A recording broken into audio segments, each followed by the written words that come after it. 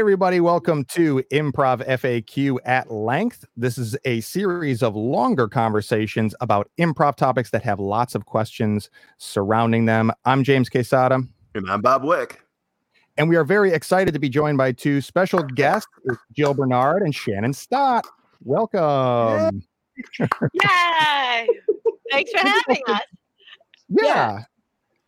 Thank you both so much for being here. We're very, very excited to talk to you. And also, this is, I feel like, the most geographically spread out episode we've had because, Jill, you're out in Minneapolis, and Shannon, you're in Austin.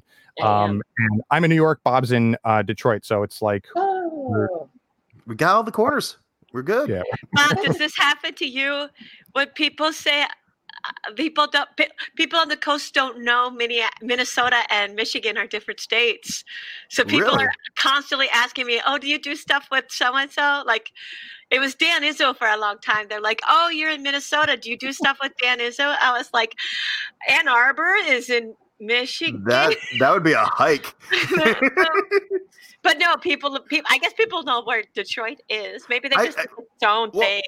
I feel like people think Detroit's like its own little, like, island, and that's where we're all from. And then there's Michigan, which is completely different, full of, I don't know, moose and stuff. I don't know.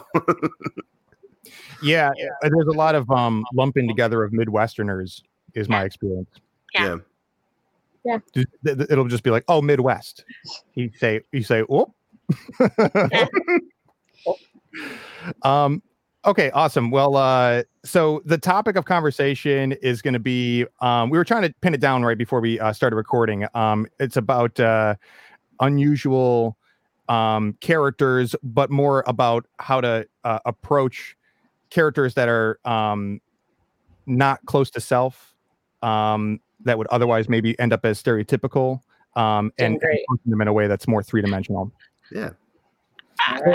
Shannon, I think you had a really great way of framing it. Would you mind kind of reiterating what we were just talking about? Sure. Well, this is, we'll go wherever we need to go. But opening salvo is we were talking about. It is my opening salvo, Joe. My opening salvo. It's on the table. We were talking about characters reaching outside yourself for characters, right? So if you get the suggestion of a French person, oh, be French, your almost immediate thing is, le blanc, allons enfants de la patrie, le baguette, le cigarette, briller. What is this?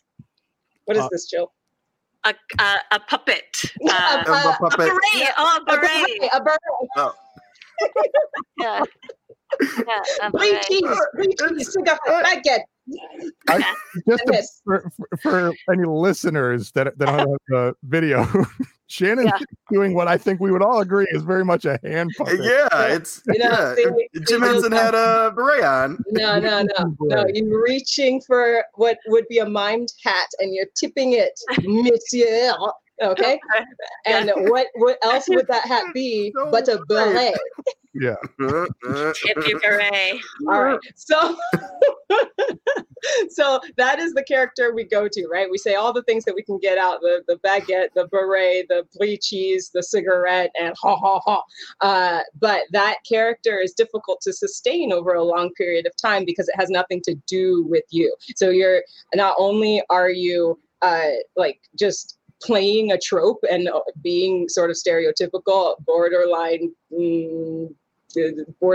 or real borderline, it's hardly sustainable because it's so far away from who you are or anyone you actually know. So if you are given a character or you're given a suggestion like French person or whatnot, or that's who you come on stage and you choose to be, if you can find in yourself somewhere a person that you know who is French. Do you know a person who is French? Have you ever seen a person who is actually French? And or can you reach inside yourself and say to yourself, if me Shannon was French, what would I be like? I'd probably be close to myself, maybe with a French accent, and I might say things like, "This is not a puppet; it's a beret." Okay, but this is easier to sustain. It's easier to sustain. Yeah. I'm so glad to unpack this conversation because for a number of reasons. One, it's a question that comes up a lot when we ask for question submissions from the community. One of the most common ones about character work is about keeping characters 3D and also sustaining characters. And another reason that I'm really excited to talk about it is because character work is not, I wouldn't call my forte. And the more that I have conversations with people who do really gravitate toward character work, the more I understand that it's not my expertise. So I love hearing insights from people who strongly connect with it because it helps me as much as anyone else. Yeah, it's a whole life. Come. I'll be right back. I'm so sorry. Well, what stinks about that is I was just gonna say, Jill has an amazing ability to play in her one person show, right? She has a slew of characters. Yeah. She has all these characters that she brings out, and the thing is that she's able to remember them, sustain them, and give the audience a real life connection to those characters. We really like them, we really hate them, or we cheer for them, whatever. But if you've ever seen her show, she's not doing anything very far away from her, right? She's not even if her accent changes a little, it's not a caricature. These things, these characters that she's bringing out aren't caricatures.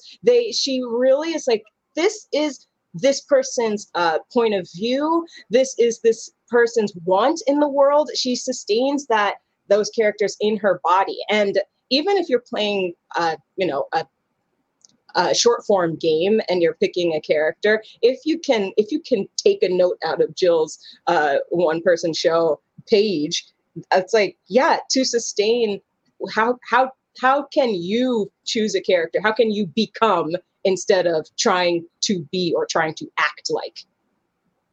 Yeah. No, I like that. Yeah. It is also so funny that she's not here. I know. Let's talk about her more while she's not here. But I agree, and that really is I feel very comfortable playing the straight character, and sometimes I will have what I feel is a strong character with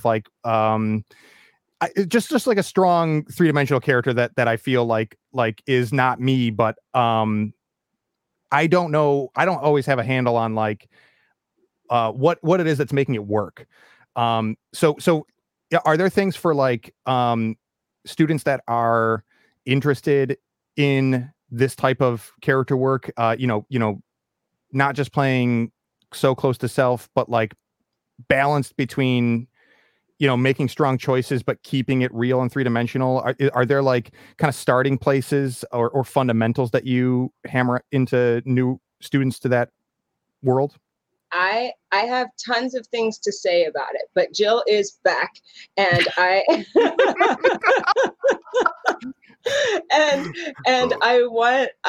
Jill, if you could, we were talking about Drum Machine, your one person show. While I was away? Yeah, of course we were. Why wouldn't we do that? It was a perfect time. But I was saying that so I want to marry this question with Drum Machine, right? Because what you're asking, James, is do you have any sort of tips as to how to create a three-dimensional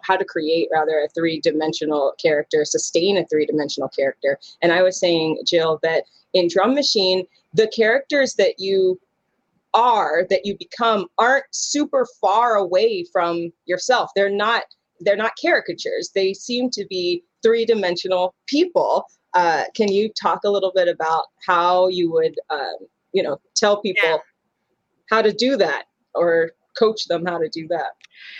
I believe in investing in the cartoon. If you look at the character, like my own background is from comedy sports, yours too, which is very much like, right? Like very, because our scenes are so short, you don't need to have a character that you can live in forever. So I come from a background, actually, and then I've married it by thinking about some Commedia dell'arte and some Marx Brothers. So a lot of what I know how to do to create a character is exterior work, something I'm laying on, something I'm doing with my body physically exterior in an exterior way. Yeah. And then to fill that exoskeleton, to invest in that cartoon, to fill it with a real heart. My stock characters, get, I like biscuits. But the example I like to give is, get, I like biscuits. At least I did before my wife died. And then we can play with that cartoon for real. We can treat that cartoon person like a real person. Yeah. Jill, don't you have isn't there an acronym for the way you build a character? VAPAPO, which doesn't mean anything. So whenever festival organizers just name the class VAPAPO, I always say to them, like, what would people be signing up for? It's an acronym for voice, attitude, posture, or physicality, depending on the day. Voice, attitude, posture, animal, prop, and obsession. As 6 little, like, grab a something, like grab a physicality, right? Base a character on that physicality, and then you get into the scene. Now, that's a theory I came up with. Not a theory, it's a toolkit I assembled from other places in 2002, and I think a lot has changed in my work since 2002, but I haven't thrown VAPAPO away because it's, number one, it's super useful for beginners to just give them a little hook to hang on to, a little pony to ride through the scene. But then after that, it feels like all of those introductory things have a layer beneath them. When people ask me the difference between long form and short form, I always say, in long form, we cry like this. In short form, we cry like this. Right? It's just the way, right? So you have to invest in the cartoon, to maybe play a character that has something that's just a thin veneer on the outside. Keith Johnstone says it's a Kleenex. Just a thin veil of a character that you're going to throw away in a little while, but to put a real heart underneath it. And it sure saves a lot of time if it's your heart. I mean, this is auditioning for commercials too. If you have to audition for a 30-second commercial, there's not time to build a who, what, where backstory, 6-page character analysis. It's got to just be you with a thin veil of something. Yeah. And I like the idea. I like that thought, the idea of, if you're auditioning for something, both things are true, right? There's not enough time for you to reach out so far away from yourself that you can't sustain something because you don't know what that thing is. And there isn't enough time to like really discover who you are. Like, you don't have enough time for that, really. And to sandwich or to, I don't know, there's nothing in between, but I'm next to Jill. Oh, I thought you're holding a beret. It's like, no, it's a sandwich. It was a sandwich. This is a beret. This is a sandwich. God, I have a beret sandwich, please. And a baguette. This is terrible. So, like, when I teach class, and I'm sure you all have experienced this, we talk about the boxes. We break ourselves into boxes, right? So from our head to our shoulders to hips, and hips to feet, basically. And I ask people to walk around, figure out your neutral. How do you regularly walk, right? Then pick a box and just change that box. And change the box, just whatever it is. So if it's head to shoulders, since we're here, like this is it, but still walk around in your neutral. So now we're walking around like this, but you're still Shannon or whoever you are, James, Bob, or Jill. You're still that sort of person. But if you are walking around like this, how does that change the rest of your body? How does that change the voice in Vapapo? How does that change that? Shannon, do I still talk like this? If this was me, but I walked around like this, I might, what is it? Hi, I feel like this would be my voice now. If this was how I did it, right? So now this is a completely different character, right? And I didn't have to go too far from myself. I'm still like the same person, but now I've just changed a little bit about myself. And now I've got this attitude, right? I've got this, right? And so all the things that those are simple. It feels very simple just to pick that box. And then you're still committing to the cartoon. You're still committing and you're not reaching, but it's like you yourself. You can fill, you're talking about Jill, you can fill that cartoon with heart. Yeah. And it's almost already there because it's your own. We get a lot of questions about how to sustain. So I would imagine if you're sustaining the same physicality and that's what's, driving your voice, it would be a great way to exercise that, just, my shoulder like this, I always talk like this. So I haven't talked in a while. I just have to look at my body again and then it comes back out. That's really cool. I like that. And the audience is always happy to see it again. They're not mad. Yeah. They're not like, wait a minute, his shoulders changed. Human beings are really satisfied by patterns. So when the shoulders return, we feel a satisfaction. Attention is broken as well. And then, as the scene goes on, you forget the character again. Then you hunch the shoulders again. Like, it's satisfying to the audience to see that character return. And you're creating a pattern, which is the basis for most improv. Yeah. Let me ask you, because it is about habit building and patterns, and I think with character and especially these tools of physicality and how they are required to sustain character. I'm curious about how do you build that muscle memory? It seems one of the like with improv, it's often a challenge that because you're improvising, you don't get the same repetition, because you're always trying to make something new from scene to scene.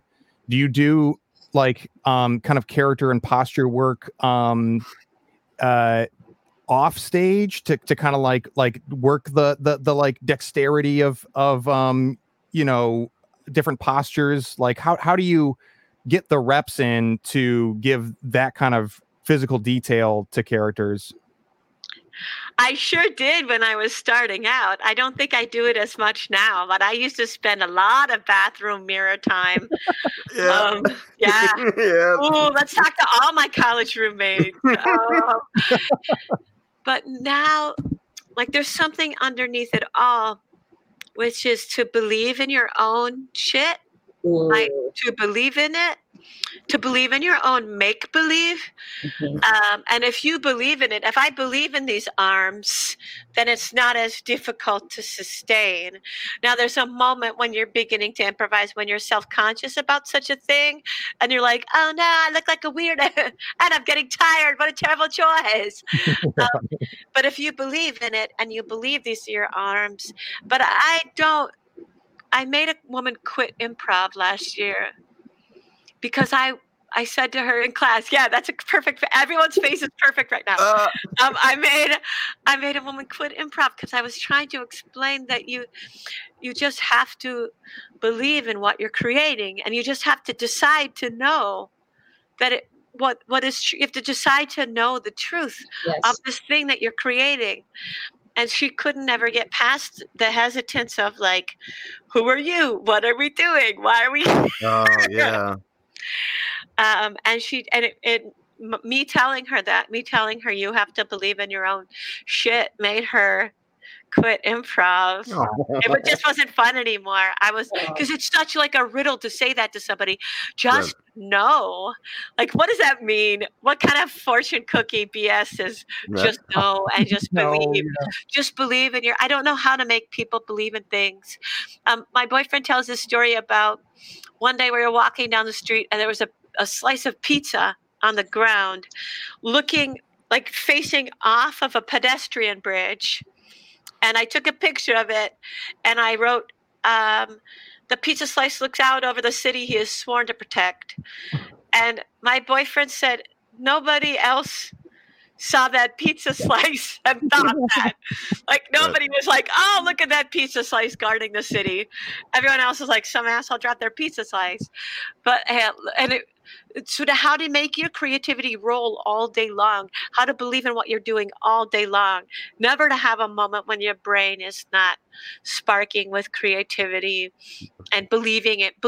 That's why improvisers do bits nonstop, is because we're just making things up all the time, and we will always pretend things all day long. That's the discipline of it. Now, I will say that any kind of cross training you can do for your body is super useful, especially in the United States. We're not particularly physical improvisers. So if you have some dance, some physical theater techniques, I took a great series last year and I already forgot what it was called because I was so ill-suited for it. Everyone else was a professional dancer in college and I'm this middle-aged improviser, like, yeah, whatever. But yeah, there's a lot of, any cross-training like that will help you. I think people who do a martial art have an advantage because they have an awareness of the boxes that Shannon is talking about. They have an awareness. There's always cross training. Yeah, that the thing you said about believing in your own shit, like that is such a it's like in my stomach because there is definitely a feeling of like, okay, so I'm gonna jump. So a white man asked me once, like, is it possible for me to, how can I be black on stage?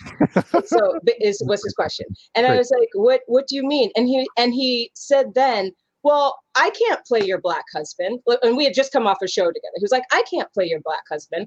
And my immediate response was, why not? I play your white wife all the time.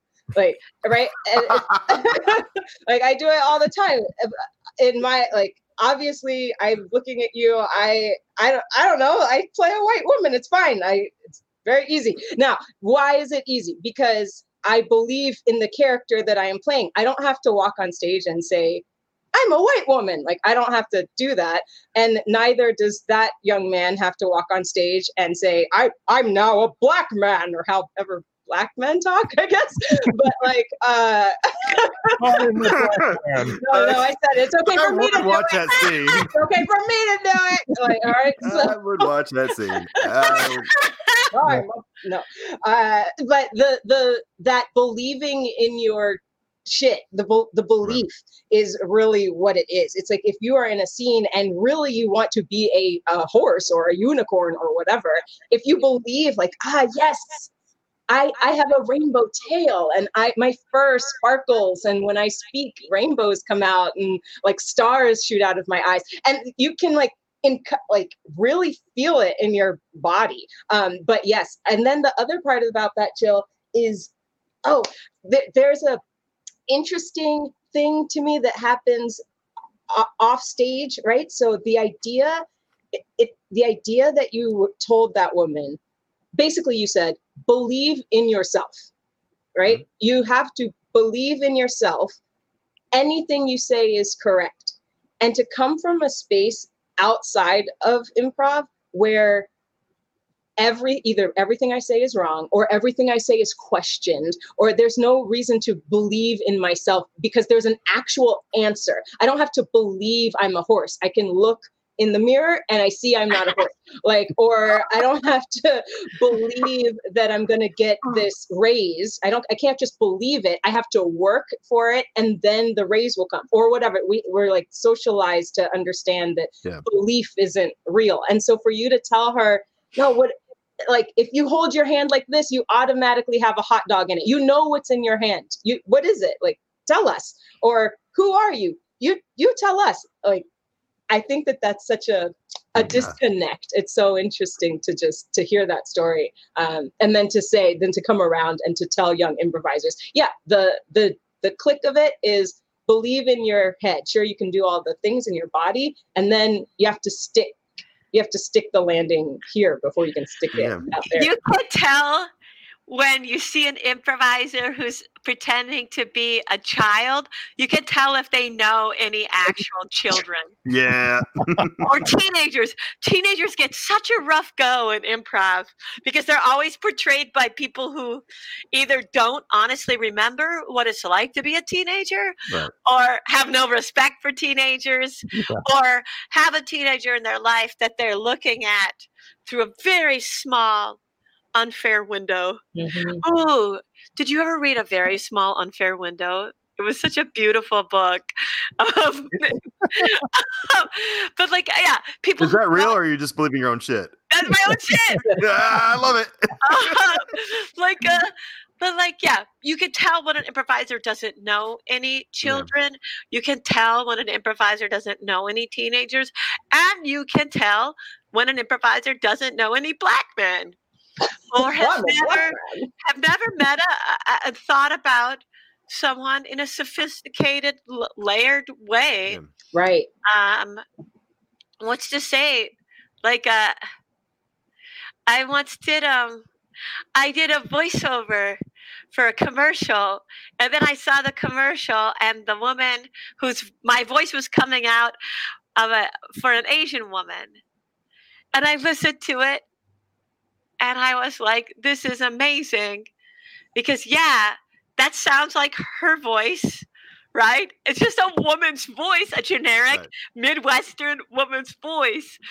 So if I'm successfully playing an Asian character, I just did it. And they didn't even tell me that's what I was doing.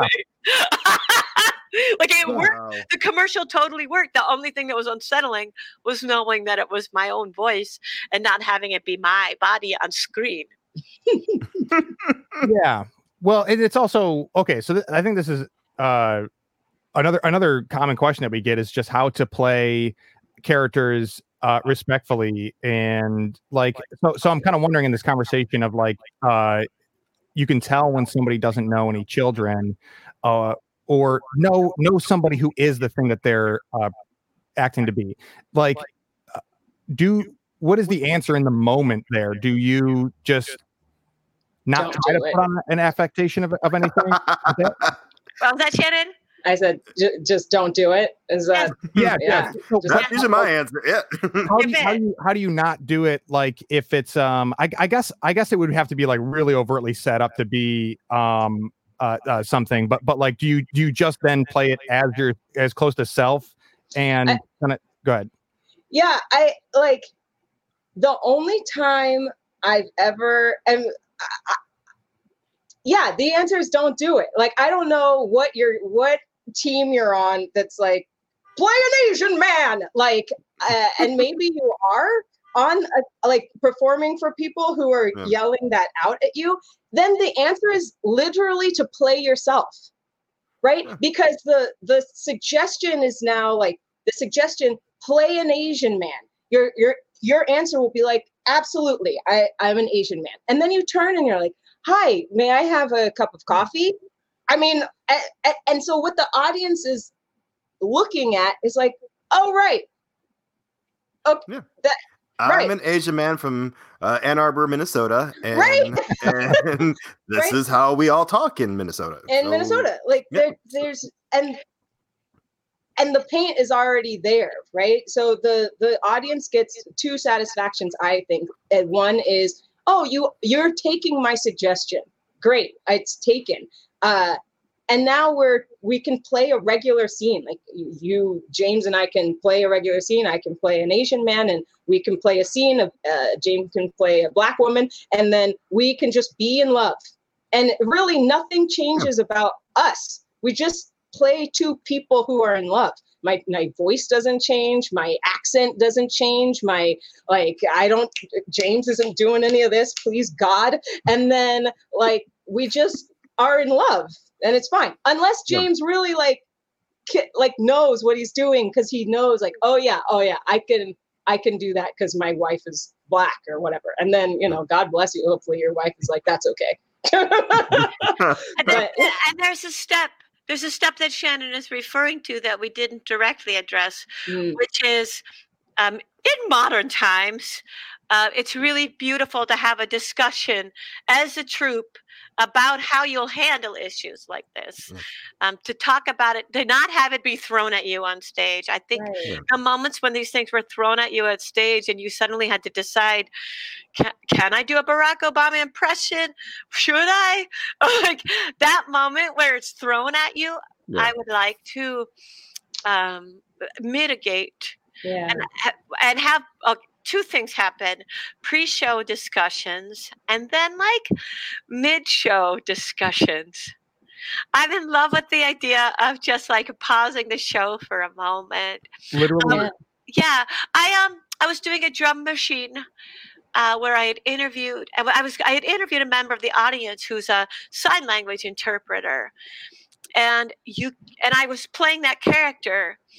And you could feel a palpable tension in the room because so many people do offensive versions of sign language. Yeah. Just offensive to everyone.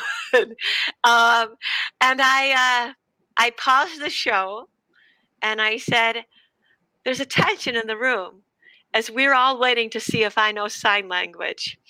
I don't. I only know one sign. Thank you.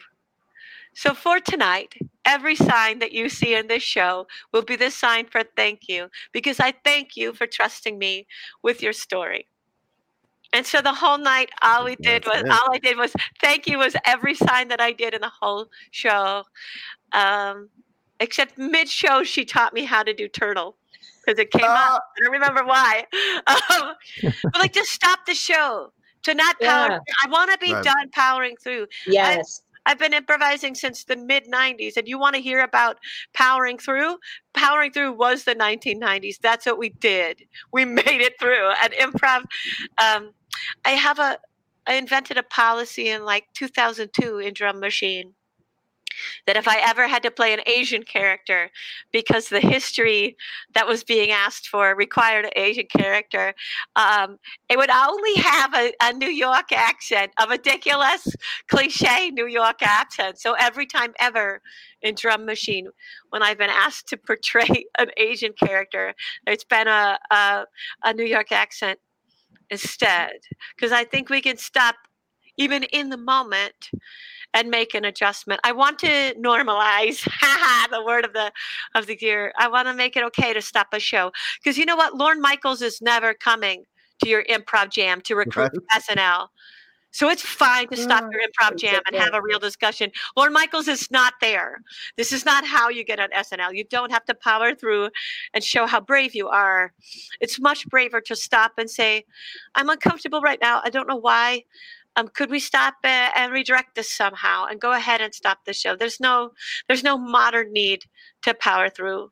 So on that note, I was in a troupe called Twins with a white male who played me.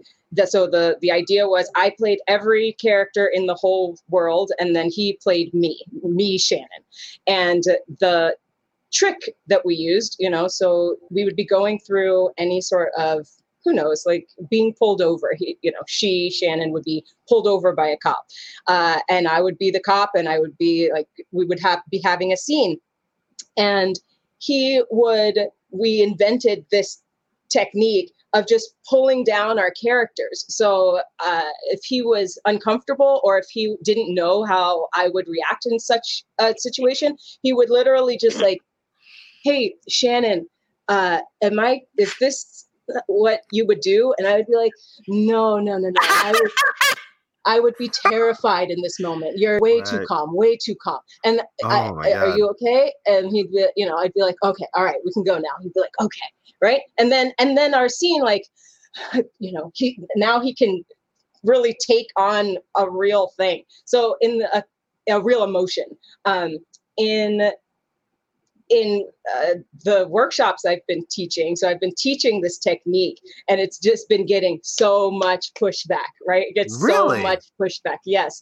And it's because what Jill is saying, like especially from people who are older than me, like we're used to pushing through, or even if you were, and I say older, I mean, improvising wise, if you've been improvising longer than I have, but people want to push through. They don't want to have this conversation. They feel attacked is what I'm getting. They feel like if I do this thing and I say to Jill, hey Jill, like this is a little uncomfortable for me. Can we reroute, or can we, and then suddenly I'm getting what people are telling me is Jill is like, well, I mean, you should be able to just move through the scene. Like, isn't that what improv is about? Like, you should just be able to continue, or I shouldn't have to, right? I shouldn't have to answer to that question. Like, I'm being attacked. And it's like, look, I'm in the same place, Jill. Like, I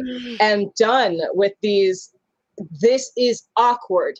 This is an awkward scene, but they're just like really pushing because they want to get to that 3 minutes, or they really want to finish. And guess what? Like, it just doesn't, it's not worth it. Because the thing is also, you are a representation of the audience, right? Yeah. So if you at any given point are feeling in any way uncomfortable, you've got that like, right? 90% of your audience, at least there are a few people in your audience who are also like, and they just don't want to see it. They don't want to see it. And if you don't address it, you're going to lose your audience. And that's a great, that story, Jill, is a great reminder, or a great illustration of that, right? That's like, you could feel it. You can feel people like, oh no, she's gonna, right? And you're losing them. You're just losing them. So just like legit, just tell them, stop your show, tell them, hey, look, like, this is what's happening. I don't know sign language. This is what I'm gonna do. Or, hey, look, I don't know any gay men, but so I don't feel comfortable playing one. So I'm gonna play me, or whatever it is that you're wanting to do. Yeah. But like, push your character away, or somehow, it doesn't have to be that, but somehow figure out how to talk to your partners on stage. Figure out how to talk to your partners on stage. I promise you're not going to break your show. Yeah.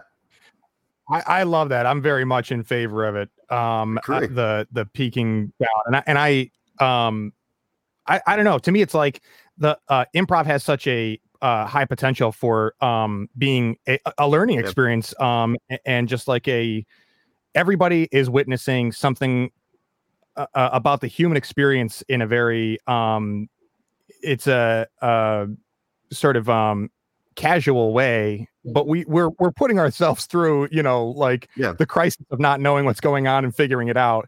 And so especially the more relevant that those types of conversations become in our social growth, the more that it's gonna be warranted to bring the real people into a real moment of conversation. And I suppose it doesn't, in my mind, mean that it has to be like all of a sudden like a group therapy or group talk thing, but it should be honest. And any good improviser knows that honesty is comedy. Gold. Yeah. Well, I mean, part of the entertainment of an improv show is the characters and the story and everything, but the process is entertaining too. So if you can show the audience part of the trick, I think that makes you a better improviser, because then they're in on it. You brought them in that much closer. And I'm old school improv. I was taught, like, you never break that fourth wall, because that's the thing that's protecting you from the evil audience. I just watched that Mill, Ditch, and Schwartz, and they do it all the time. They were crushing it, and I had so much fun watching them. And now, someday when I get a stage again, I want to do that. I really like this conversation. And there's pushback specifically from people who were brought up that there are no mistakes in improv. So Right. like you were saying, Shannon, it feels like a smack on the nose to them. Right. You say, could we not? And I want to help them navigate those waters, because to me it doesn't feel like a mistake. It feels like a chance to show how much I love you. Yes. Yeah. I love you so much that I don't want to hurt you. And to me, God, how simple a redirect. Could it just be a simple redirect where instead of me feeling hurt, instead just redirecting and doing us, because improv could be about anything. We have billions of choices of what to do in improv. Could I simply redirect and not have it feel like a punishment to have redirected? I don't know. I have a friend who started improv classes and then took a hiatus and came back, and in his hiatus was an incredible cultural shift. Like the Me Too movement happened while he was away. He came back to improv and it didn't look the same. And so for him, it's been super jarring, and it feels like a critique on him, and it feels like a punishment, and it feels like the freedom of improv that he got hooked on is gone. And I don't know how to explain that this is a different kind of freedom. This is a kind of freedom where I can show how much I care about my scene partners, how much I care about the audience, and how the world is changing all the time, and we can change in any moment and make any choice. We don't, like, freedom means something different. I've always like could it be fun for everyone? Right? Yeah. But I make it so that everybody's having a good time and not just focus. I have an essay in my book that I threw out because it was so badly misinterpreted. It was an essay called no, that's not the one I threw out. I threw out a different one. I kept this one, I think. The concept of it's always your turn. Like it's always your turn.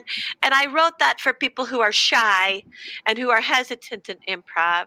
But if you teach that tool of it's always your turn to certain groups of people, it's like giving Red Bull to someone who already had a 5-hour energy drink. Like, you don't need it. Yeah. But I want to rethink about the idea of it's always your turn and think about who the your is. Is it the plural your? Always y'all's turn. Am I thinking about us holistically? It's all of us together right now. Yeah, I just did I haven't released it yet, but I just did a video talking about supporting how to make space, right? So this idea of it's always your turn, it's always your turn, living with the idea of creating space is difficult when, like you were saying, when you give that idea to people who don't need the permission to go ahead. But in this, what I was talking about was, I think that those people specifically misinterpret that in order for them to make space, they have to delete themselves. So what you get is people like, fine, like they're like, I guess if making space is just me not getting on stage. I just won't get on stage.